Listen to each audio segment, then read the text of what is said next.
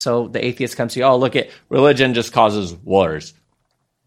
Well, as an atheist, I'd ask you what's wrong with war.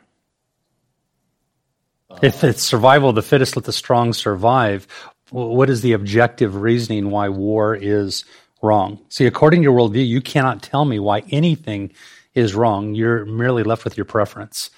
And your preference is you don't like war. That's fine. I don't like it either. But it doesn't mean it's right or wrong, right? At this point, we're just arguing ice cream flavors. You like vanilla, I like chocolate. Which flavor is right? No, it's just a preference, right? Even if your claim was true, and it's not, it would tell you nothing about God's existence other than the truth of Christianity. Religion has caused more wars. Well, that doesn't mean God doesn't exist. Let's say that 100% of the wars were a reason that is religion-based, and it's not. But let's say that it is. Well, that doesn't mean Christianity isn't true, and doesn't mean that God isn't real, right? You're just still now rejecting to follow God for whatever reason, and we know the reason, and that is because there's moral accountability.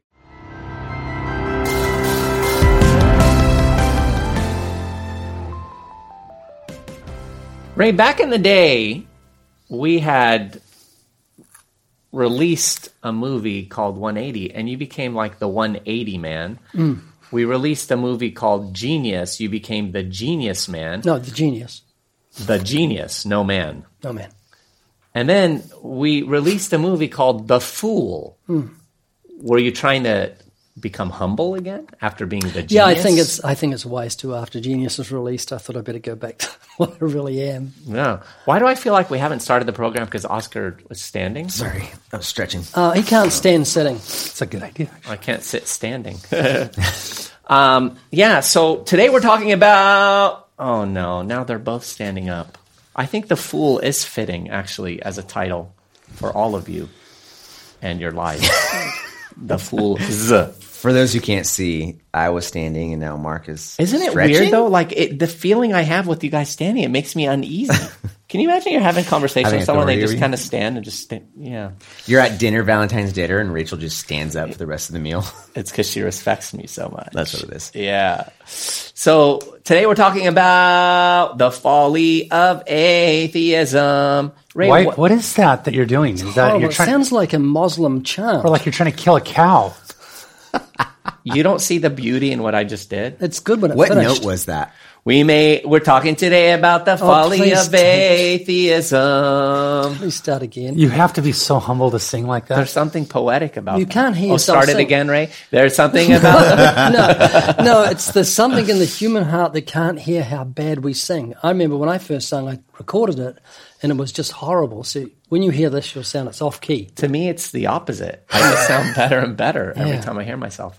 So atheism, foolishness, folly, Psalm 14:1, the fool has said in his heart, there is no God. Yeah.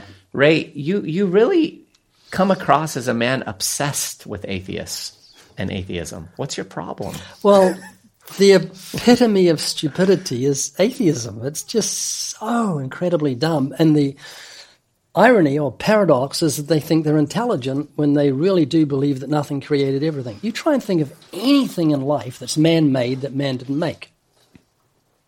You think of everything, like belts, shoes, socks, pants, water. Everything had a maker, and then when it comes to the most incredible nature and creation around us, they say it just happened. There was no cause. It's just there. It's disingenuous. It's insane. And yet we have people like Richard Dawkins who are obviously intelligent embracing such foolishness. It's just so crazy. Yeah, notice it says the fool has said in his heart there's no God. It doesn't say the mesmerizing mathematician has said in his heart there's no God, or the brilliant biologist. It doesn't say the scholarly scientist. It says the fool. R.C. Sproul said, as the fear of God is the beginning of wisdom, so the denial of God is at the height of foolishness. Boy, I like that. That's really good. That's really powerful. Ray, when you were back in New Zealand preaching in the square, how prevalent was atheism? What do you point into, Mark Spence? Ray, a picture of Ray preaching in the square. I love Is that he in there picture. somewhere? Yeah. No, you know what's interesting about that picture, Oscar, is that was sold in souvenir shops in New Zealand, wasn't it, Dad? It was a part And of a he's in calendar. there? It was a part of a calendar. Yeah, Was it really? the yearly Yeah. calendar. Oh, how funny. Yeah, and when they took that picture for the city, Ray happened to be preaching Wow. that day in the square. So good. Every day for 12 years, every weekday pretty much, right, Ray? 14. For what? 14 years. 14? I've always heard 12. It might be 12. I was thinking hunting the beach is 14 years. That's Yeah. right. I took 2 years off. It was 14 years, but I took 2 years off. Oh, you did? Yeah. Yeah. So back in that day when you were preaching in the square in New Zealand, how prevalent were atheist arguments? I mean, did you find most of the arguments were against Christianity? Or, That's a good question, actually. Yeah, I'm just Finally. curious to kind of know what it was like back then. Has it changed? Because yeah. Anyway, Well, the accents. It are hasn't different. changed. There's nothing new under the sun. It was exactly the same. I mean, The- but The argumentation was the same. the amount of pushback from people who were openly professing to be atheists. Well, there's one guy, Steve Kennedy, that pushed back for 2 years every day. He was an atheist. In New And Zealand? Yeah. He'd just yell and yell. And his whole agenda was to drown out the gospel, to suppress the truth. Doesn't matter if he was talking rubbish, he'd just over-talk me. It's very, very frustrating, especially when there was a good crowd wanting to hear what I had to say, and he'd drown me out. But there's really nothing new under the sun. They're always offended at religion. They'd always bring up hypocrisy and stuff like that, rather than any concrete arguments against the existence Did of you ever God. become friends with Steve like you did the wizard? No, or- but everybody else, Steve was vile towards me always. But one day he got so angry he spat out his false teeth, and it really made my day. he did not. He did. He hit the ground, and I just thought, this is wonderful.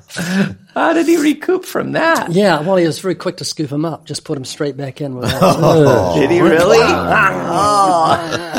So did he just fall off the face of the earth? Is it when you moved to the States? What severed the He relationship? was still going when I moved to the States. The last day I was there, he stopped me talking to the crowd for the last time. Just, it was just, he was homosexual atheist. Yeah. Mark, how did a view that is so foolish become so much more respectable in the eyes of people these days? Because, I mean, there are a lot of people that have kind of come out of the closet, if you would, in terms of being atheists, and they seem to be respected. I think, let's take one, for example, Penn Jillette. Yeah. What's brought things to this point? Well, there are quite a few respectable people that are atheists. I read this from a poll. As early as 2016, the statistics show that 1 out of 10 Americans are atheists. 1 out of every 10. Within 1 year, went back to the same poll, the same people that did the poll, and they said the statistics had changed to 1 out of every 4 people in America.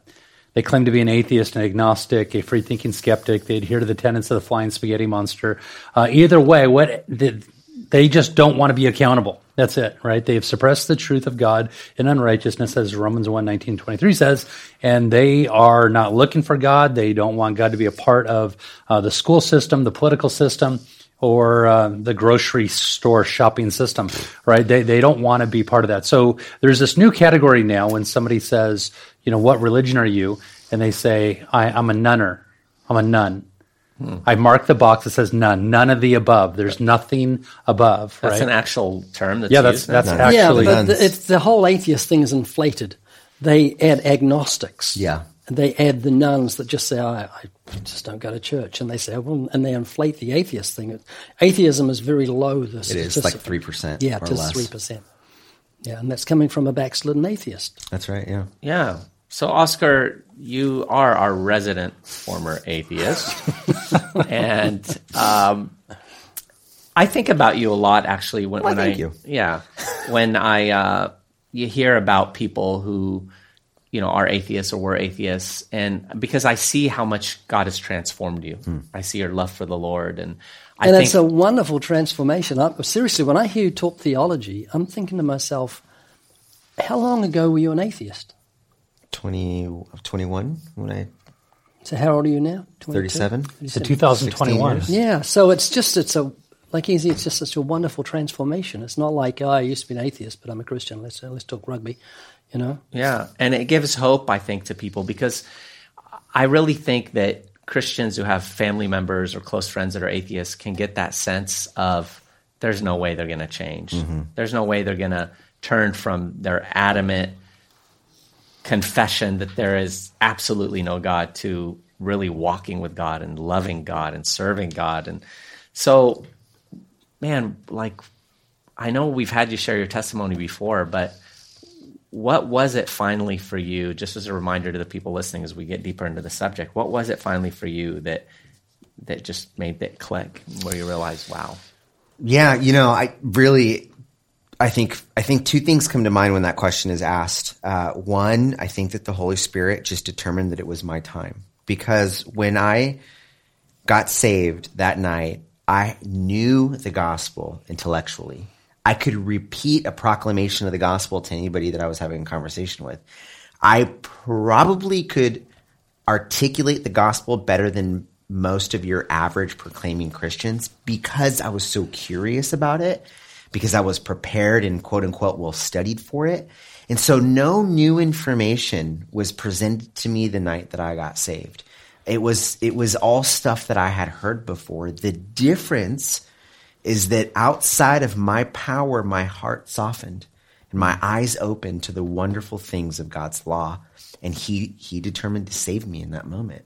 I would say that's one thing. And the second thing is the fervent prayers of my grandma. I've shared with you guys before. I remember when I was living with my grandma through high school, and then through high school, I remember I would be leaving to go hang out with my friends, and she'd be on her knees. We lived in a 1-bedroom condo. She'd be on her knees in her bedroom, which I had to walk by to get out the front door, and she'd be crying. Wow. I mean, just you can hear her sobbing and praying in Spanish. And she was praying for my salvation. Oh, that must have been so moving for you. Yeah, did that ever affect you? No, it was not at moving all for me. I thought to myself when I walked out the door, what a waste of time. Like I viewed it as her faith is causing her angst. Because if she just stopped believing in that stuff, then she'd be fine with whatever it is that I'm doing. So I'm sad to say I didn't even view it as her loving me. I saw it as her putting herself through trouble that she didn't need to go through. Is she still around? She lives with me now. Wow. Yeah. So my grandma, the point that I want to make here though is that she prayed for me from when I was in high school until I was an adult, and God heard those prayers and God answered those prayers. And so often when people talk about like, what do I do as I proclaim the gospel to my unsaved atheist family members? I tell them 80-20. 80% of your work is prayer. And 20% is conversation. Because God heard so many more prayers that my grandma had towards him about me than I heard proclamations of the gospel. It took one of those, and it took years and years of my grandma being faithful on her knees for my salvation. And man, prayer is a powerful tool. Yeah. Wow. Boy, if we could grip that, we'd pray more, wouldn't we? Yeah. Oh, big time. To think that God condescends to really listen to us and somehow in his sovereignty use our prayers. It's beyond me. It's so hard to comprehend. But every night for a long time I've prayed for 10 high-profile atheists. Yeah. Penn Jillette, Lawrence Krauss, yeah, Richard they're Dawkins. On my list too. Penn Jillette, Lawrence Krauss, Richard Dawkins, David Silverman, Jacqueline Glenn, Seth Andrews, Aaron Ra, Matt Delahunty, Emmett Metner, and Sam Harris. Wow. And I just plead with God for their salvation. Why would I pray for them when there's so many other atheists? Because they're so high profile. Yeah. For them to come out publicly and say, I was wrong, you need to listen to the gospel could be so powerful. Add Bill Maher and Ricky Gervais. Yeah. There's a lot. Yeah. Yeah. So that's 12. I do things in 10, Mark. You know that. I'll give you 8 more. Don't mess with me. Give them 20. Give me 100. So, guys, what I'd like to do is I'd like to throw out some of the arguments that atheists like to throw out for the reasons that they are atheists, and I want to hear from you guys on this. Religion has caused more wars than anything else. Okay, let's start with that history. One. All right, Mark. So the atheist comes to you. Oh, look at religion just causes wars. We love to give things away. We love to give things away, and that's why we will do that every single day here on the Living Waters podcast. That's right, friends. We're giving away goodies freebies. For those of you who go to livingwaters.com/podcast and fill out the form, we are giving 10, believe it or not, 10 different people each week goodies from Living Waters, $100 value for each box. You'll get tracts and books and a podcast mug and all kinds of good things. So make sure to participate at livingwaters.com/podcast. And make sure to listen to the very end of the podcast where you will hear the announcement of the winners every week.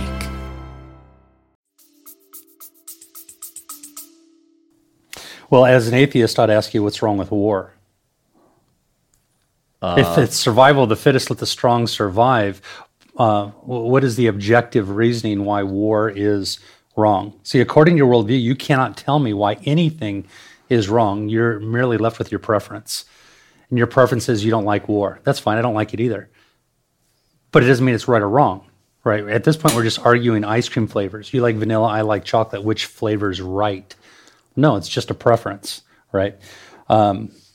Even if your claim was true, and it's not, it would tell you nothing about God's existence other than the truth of Christianity. You know, religion has caused more wars. Well, that doesn't mean God doesn't exist.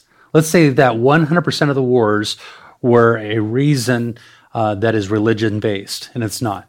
But let's say that it is. Well, that doesn't mean Christianity isn't true, and doesn't mean that God isn't real, right? You're just still now rejecting to follow God for whatever reason, and we know the reason, and that is because there's moral accountability. So Ray talks about this with the Encyclopedia of Wars, right? The records show that religion is actually number 2, atheism is number 1, right? Lenin, Stalin, Mao, they exterminated more than 100 million people in the 20th century alone, right? Yep. So their institutionalized atheism led to an unprecedented loss of human life. So here's the picture. The fact of history is that the greatest evil has not come from zeal for God, but rather a conviction that there is no God to answer to. Wow. Yeah, Encyclopedia Britannica, Encyclopedia of Wars says that 6% of wars were caused by religion. That's 94% were more political. First World War, Second World War, Vietnam War, Korean War, all those wars were political, nothing to do with religion. And that 6%, 2/3 were Islamic wars, nothing to do with the religion that says love your enemies, do good to those that despitefully use you. Yeah. So it's an absolute fallacy. Yeah. You know, wars caused in the name of Christianity is contrary to what Christianity actually teaches. And so according to our worldview, Exodus 20 says, you shall not murder, right? We shall not take innocent human lives. But I want you to bear in mind something. These same atheists that are against war and slaughtering the innocent are all pro-choice for the most part, right? So slaughtering the most vulnerable amongst us, they have no problem with it whatsoever. So there's a hypocrisy attached to that, but also we just have to remember they're spiritual blinders. But by the grace of God, there go us. Yeah. Yeah, and you know, sometimes when I'm talking to an atheist, I feel like saying, well, wait a minute, what's your problem with war if you laud the survival of the fittest foundation to evolution? Because that's the process that got you to where you're at now. Didn't an atheist just come out publicly and say that? I read some political leader says this with COVID, this is evolution doing its thing. Yes, there was someone recently. Yeah, that's right. Yeah, and again, but that, like, what's wrong with that? The whole premise of why you are at the top of the chain is because survival of the fittest. Yeah, I mean, and that requires killing others. So what's wrong with nations that are stronger saying we're going to wipe out the weaker so we can have more resources and we can, you know, and our race can evolve and become greater? But right? Survival of the fittest is ridiculous because nobody survives. Yeah, everybody dies. Yeah, right. And so it's this notion that something is wrong when, like you're saying, Mark, they have no foundation for that. And that's a bedfellow to the question, you know, well, in the Old Testament, God commanded genocide. Why would he do that? To which we say, one, Ray says, did God do that? And if they say yes, well, then you're not an atheist, right? But also, well, what is wrong with that? What would be wrong if I were to concede to the fact that that is what happened? What would be wrong with God destroying a people group? He's the arbiter of the law. He's the giver of the law. He's the creator of life. He's the ending of life. He's the Alpha and the Omega. He's the beginning and the end. We find all of our beginning in him, and we will all find our end in him, either as an advocate or as a judge. Which it will be determined by you. So we look at it, what is wrong with wiping out a people group? Yeah. I mean, remember Sam Harris in his book, A Letter to a Christian Nation, he said, if I could either get rid of rape or religion, I would not hesitate to get rid of religion. Let's add part of that. I would not hesitate to get rid of the religious folks. Whatever it needs to happen is what would happen for them to be happy, and not for anybody to point their accusing fingers at them. Right. So. And Ray, don't you think it's a double standard in the sense that atheists will say in one breath, there's no such thing as absolute morality. Morality is relative. Absolutely. But then they turn around and they accuse God of being immoral. All you got to do is ask them where they stand on certain issues. Is rape wrong? If they say no, say, well, I'm just going to call the police and warn your neighbors as to what you think about rape. Or what about pedophilia? Is that wrong? If they say no, that's not wrong because there's no absolute. So I'll also tell the police about you being a pedophile in your area or promoting pedophilia. So it's a trap. They paint themselves into a corner when they say there's no moral absolutes. Yeah, it's so funny when you guys, anytime we start talking about some of these arguments, it's funny to as I think through it, because I remember a time where I regurgitated some of these claims, and one of the big transitions for me as I became a Christian was realizing that all of the things that I desire in this world to be real and true, and really there's three things: the truth, beauty, and goodness that we all want from the world. Those can only be found in one person, which is Jesus Christ. And so, and this is something that theologians and philosophers, Christian philosophers, talk about often. The truth is reason and logic, right? Like everybody wants there to be a truth. And most atheists would say the only way you can come to knowing truth is through reason and logic. And of course, you ask them, well, how did you come to that conclusion? They would say through reason and logic, which is a circular argument. It doesn't work. And they might push back on us and say, well, the only reason why you come up with truth is through the Bible, and the Bible says it's true. And so that is also circular.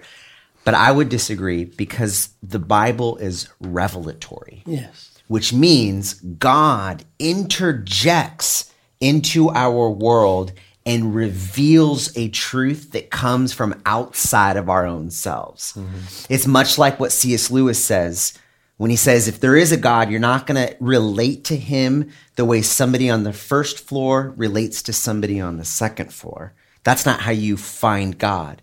Instead, God would need to reveal himself to you in the same way that the author Shakespeare would have to reveal himself to his character Hamlet.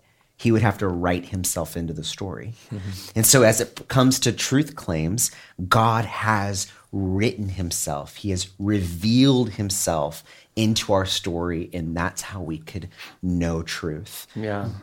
And then I can go on about beauty and goodness. Beauty is something that we all desire. We've talked about this in regards to marriage before. When we were at the Reason Rally, I got into a conversation with an atheist, and he had a wedding ring on. And anytime an atheist has a wedding ring on, I'm like, I know where I'm going with this. Mm-hmm. And so I'll ask him, oh, you're married? Yeah, I'm married. Been married 10 years, love my wife. What do you mean you love your wife? What is love? Because from a purely rationalist perspective, there's no such thing as beauty. There's no such thing as love. What that atheist should say, we've said this before, is that when I look at my wife, synapses and neurons fire off in my brain telling me that I should procreate with her. Stop saying you love your wife, because love is something that's transcendent. Yeah. But see, for us to desire love, we find its value and its worth and what it is in Jesus. And then, so you got to bring out the ring, what it stands for. When you mention the wedding ring, it's eternal. Right. Absolutely. And then lastly, goodness. You talk about morality and ethics. What is good for the world? We want to be able to say that morals and ethics are real, that they're tangible, that they're objective, not subjective. Yeah. And the challenge for atheists is that they have no claim over an objective morality. All they can say in the end is that morals and ethics is what's best for the world. But that has left us with so much tragedy historically. Yeah. And the good news is that goodness, morals and ethics transcends anything that we can come up with on our own selves. Yeah. You look at, for example, the eradication of slavery in America. There are people out there that argue that that was bad for the economics of America. And in some ways, it did send us into a civil war. But we didn't eradicate slavery because it was good for America. We eradicated slavery because it was wrong, right? Because morally and ethically it was wrong, and we know that it's wrong because God says it's wrong. And so morals and ethics comes from a higher authority and is linked to truth and beauty. Yeah. And we know that, again, the atheist knows these things in their heart. God has revealed Right. that reality through creation, even his eternal attributes, which are clearly seen, and his Godhead. Ray, you have had a real simple approach with atheists. I've been blown away at how many times I've seen an atheist kind of change their expression on their face, like, oh yeah, creation, creator, painting, painter. It's so simple, but did you come up with that like a long time ago? A long time ago, but it's based on Scripture, where it says every building has a builder, and the building of all things is God. So it's biblical to do that, but it's so simple, and people just widen their eyes because you hear so many people say there's no proof of God's existence. Well, Oscar was thinking, I was just thinking of a question I've asked a number of atheists. Could you please tell me, you're an atheist, what are the benefits of atheism? And they go real quiet, they can't think of any. And then I have to tell them what the benefits are. The chief benefit is you can fornicate with your girlfriend and look at pornography without qualms of conscience because you've got rid of God and moral responsibility. That's the chief. And they say, am I right? And sometimes they'll nod and say, yeah, that's the chief benefit. Yeah. I've seen you also ask atheists, just generally speaking, it's because you want to indulge in your sin, without any problem. I asked an atheist something just recently that I was thrilled he answered. I said, did God make your brain? And he said, no. Really quick. Argument done. You know what's funny is that it's such an offense to somebody who claims to be an atheist when you tell them that they're an atheist because they love their sin. Right. Because they think of themselves as such thinkers. Why do we come to that conclusion? First and foremost, because the Bible tells us that. But here's the irony, is that atheists inside their own camp agree with the Bible. So Jonathan Haidt, atheist, wrote The Righteous Mind. And in it, he points out that we come to conclusions about reality, not based about the way that we think and what we know, but based off of what he says our intuition, which is another word for our hearts or our loves. And so what he says is this, is that ultimately you come to a conclusion about ethics and morality and God and justice based on your loves, not the way you think. He says that it's wrong for us to say, this is an atheist talking, it's wrong for us to say that I think, therefore I am. What he says is I love, therefore I am. So he points it out like this. He says that our hearts make choices for us, and then our brains, our thinking, is more like a press secretary to a president, right? The president makes a choice about what he's doing. The job of the press secretary is to walk out and defend the choice that the president made against the volleys and the attacks. And so in the atheist's heart, his heart has determined to love his sin. And now his brain goes to work as a press secretary to defend himself around the world around him. So that's Jonathan Haidt. That is an atheist confessing that we make choices about what we believe based off of what we love, not what we know. Well, that's just being too honest. Wow. Yeah. So, Mark, another issue that's brought up aside from wars and things like that is suffering in the world. How do you address that? That there's evil and suffering inside the world. Oftentimes when this question is raised, there's one of two things. Right? One, it's a theological question. The other one, it is a personal dilemma. When the question is asked, why is there evil and suffering inside the world? We can't be so quick to philosophize on the person.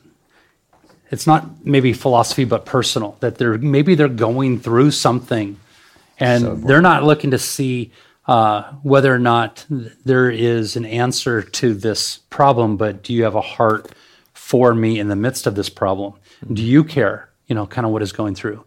It's like the atheist that asked God, or asked the pastor, where was God when my son died?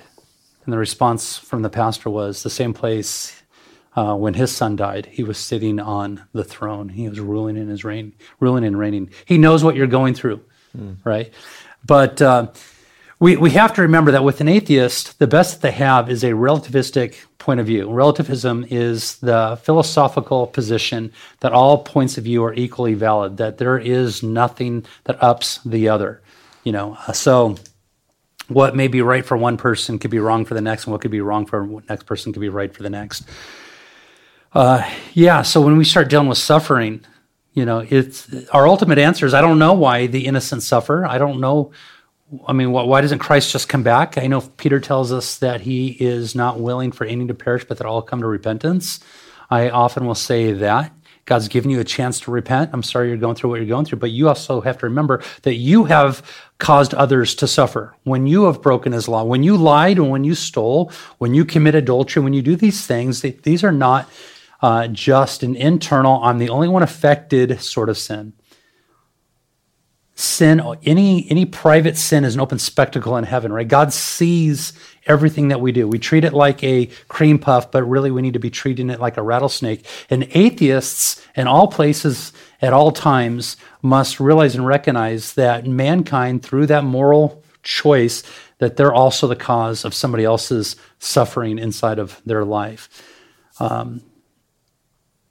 We start talking about atheists. The French poet Baudelaire, I think he said, how can you talk about a loving God as I kneel at the bed of my dying child? Right? So don't tell me that God cares about my child as I see her pass from time on into oblivion. There was an apologist that responded and said, well, I'm just curious, what does the atheist, Baudelaire, say to his little daughter as she dies? Do you look into her eyes and you just say, tough luck? Right. That's the way the ball bounces. Because as an atheist, that's all you've got. Yeah. Right. Well, that's a really good point, because Christianity is the only way in which we can validate our suffering. Exactly. Because if you look to the atheist and you have a loved one that passes away, we're just bubbling goo. Yeah, Survival of the fittest. It's just a process. And why are you longing for something more? Yeah. Right? If you look at Buddha, our suffering is simply a gap between what we have and what we want. And if you stop wanting, then you stop suffering. But Christianity is the only way where we discover the reason why we feel the pain and the sorrow of a loved one passing away is because there is an image-bearing quality, an imago Dei, that is imprinted upon them. And God has given us a transcendent love and relationship with that person. And so we feel the loss and the longing for a heaven where loss is no more. That's right. Yeah. Yeah. Right. And what is the problem with, like we talked about in terms of the problem of evil, even with suffering? What is it that makes you sense that we shouldn't suffer? It's because there's something in you that says this world is broken and it shouldn't be like this. Yep.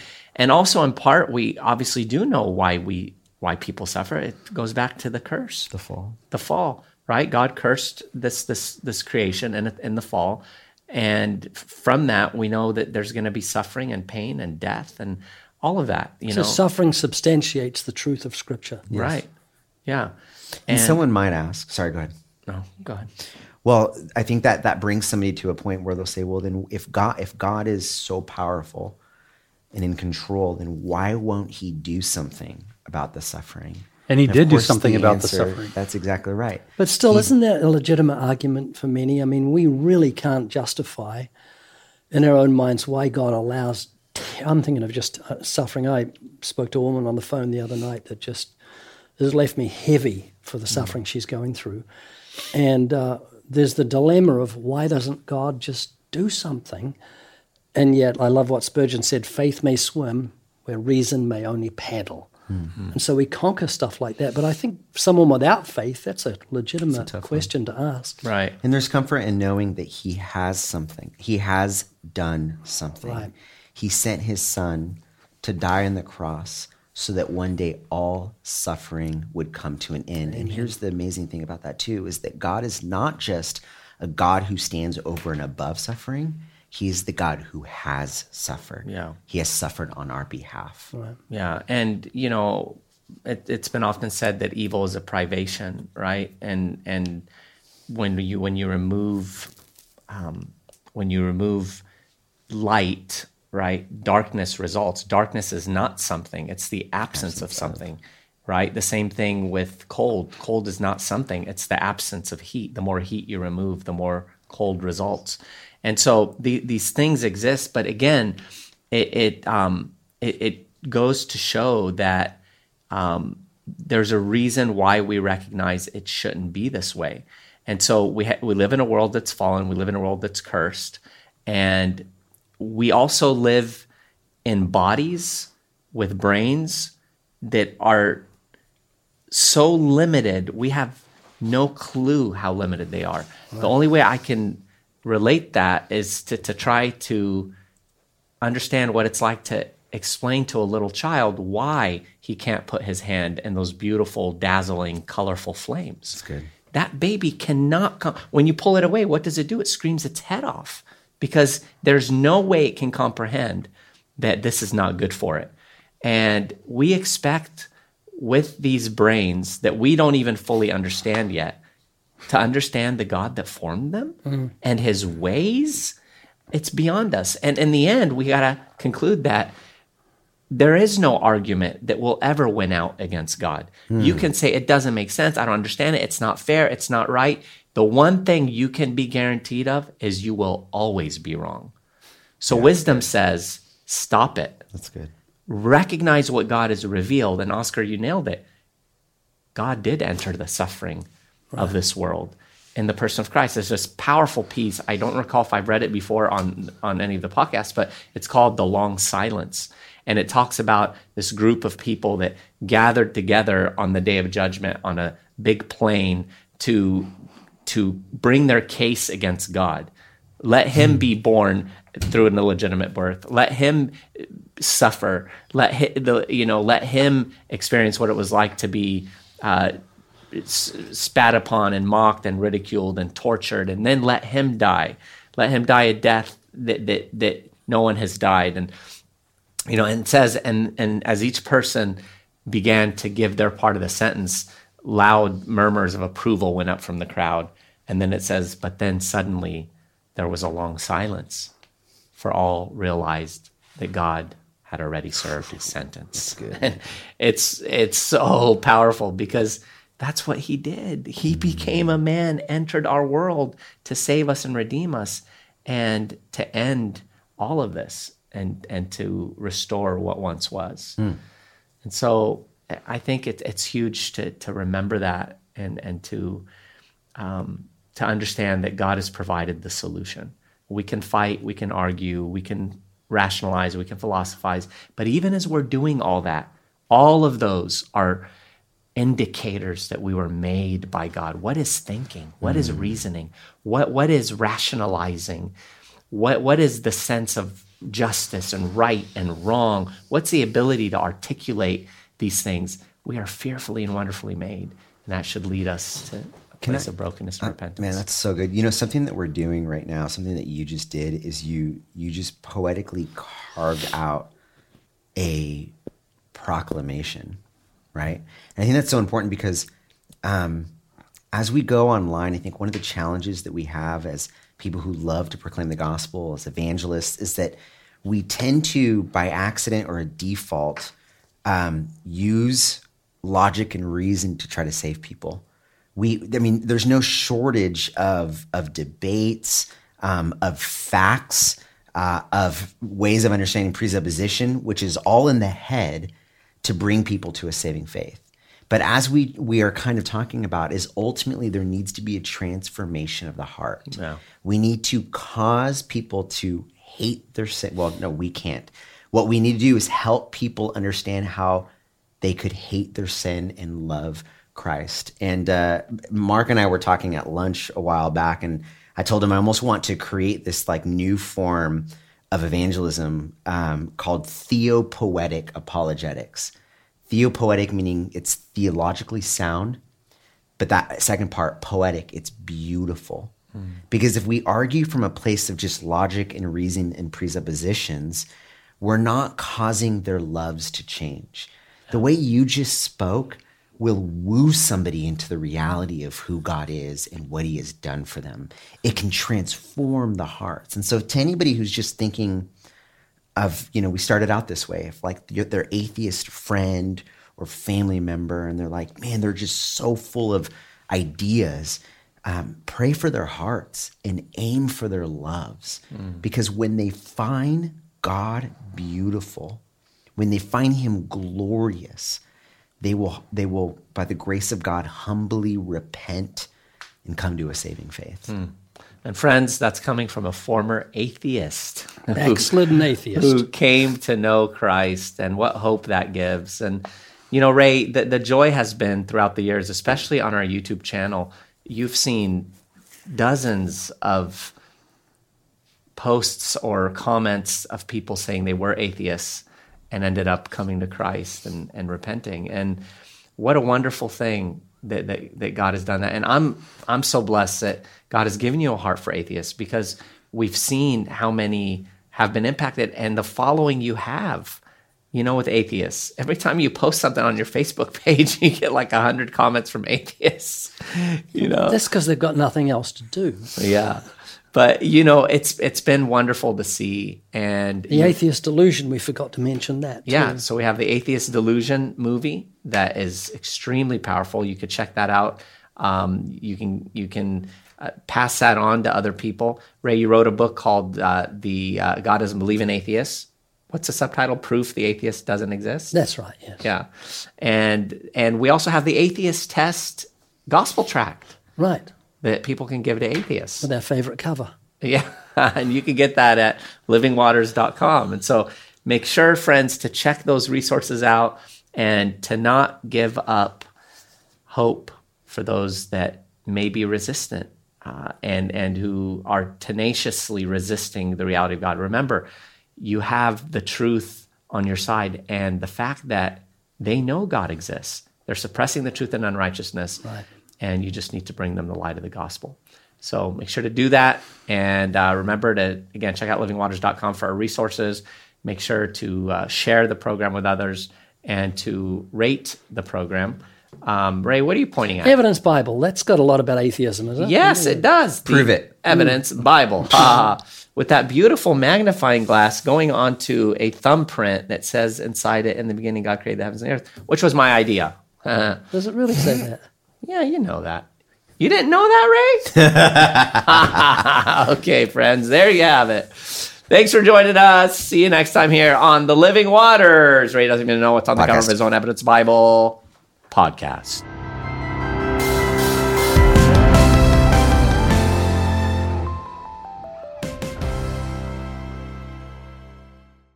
Winners, winners, winners. That's you, friends. Those of you who I'm about to announce are the winners of this week's podcast giveaway on the Living Waters podcast. We've got Carlos from Lamont, California, Daniel from Jamestown, North Carolina, Ed Washburn from Tennessee, David Norwood from North Carolina, Doug Campobello from South Carolina, Ali from Falls Church, Virginia, Adrian from Hattiesburg, Mississippi, Joshua from Excelsior Springs, Missouri, Eva from Bow Island, Canada, and Penelope from Bardwell Park, Australia. Shout out to the Aussies and the Canadians out there. Friends, you can get this too. Those of you who are listening, just share the word and sign up for the Living Waters podcast.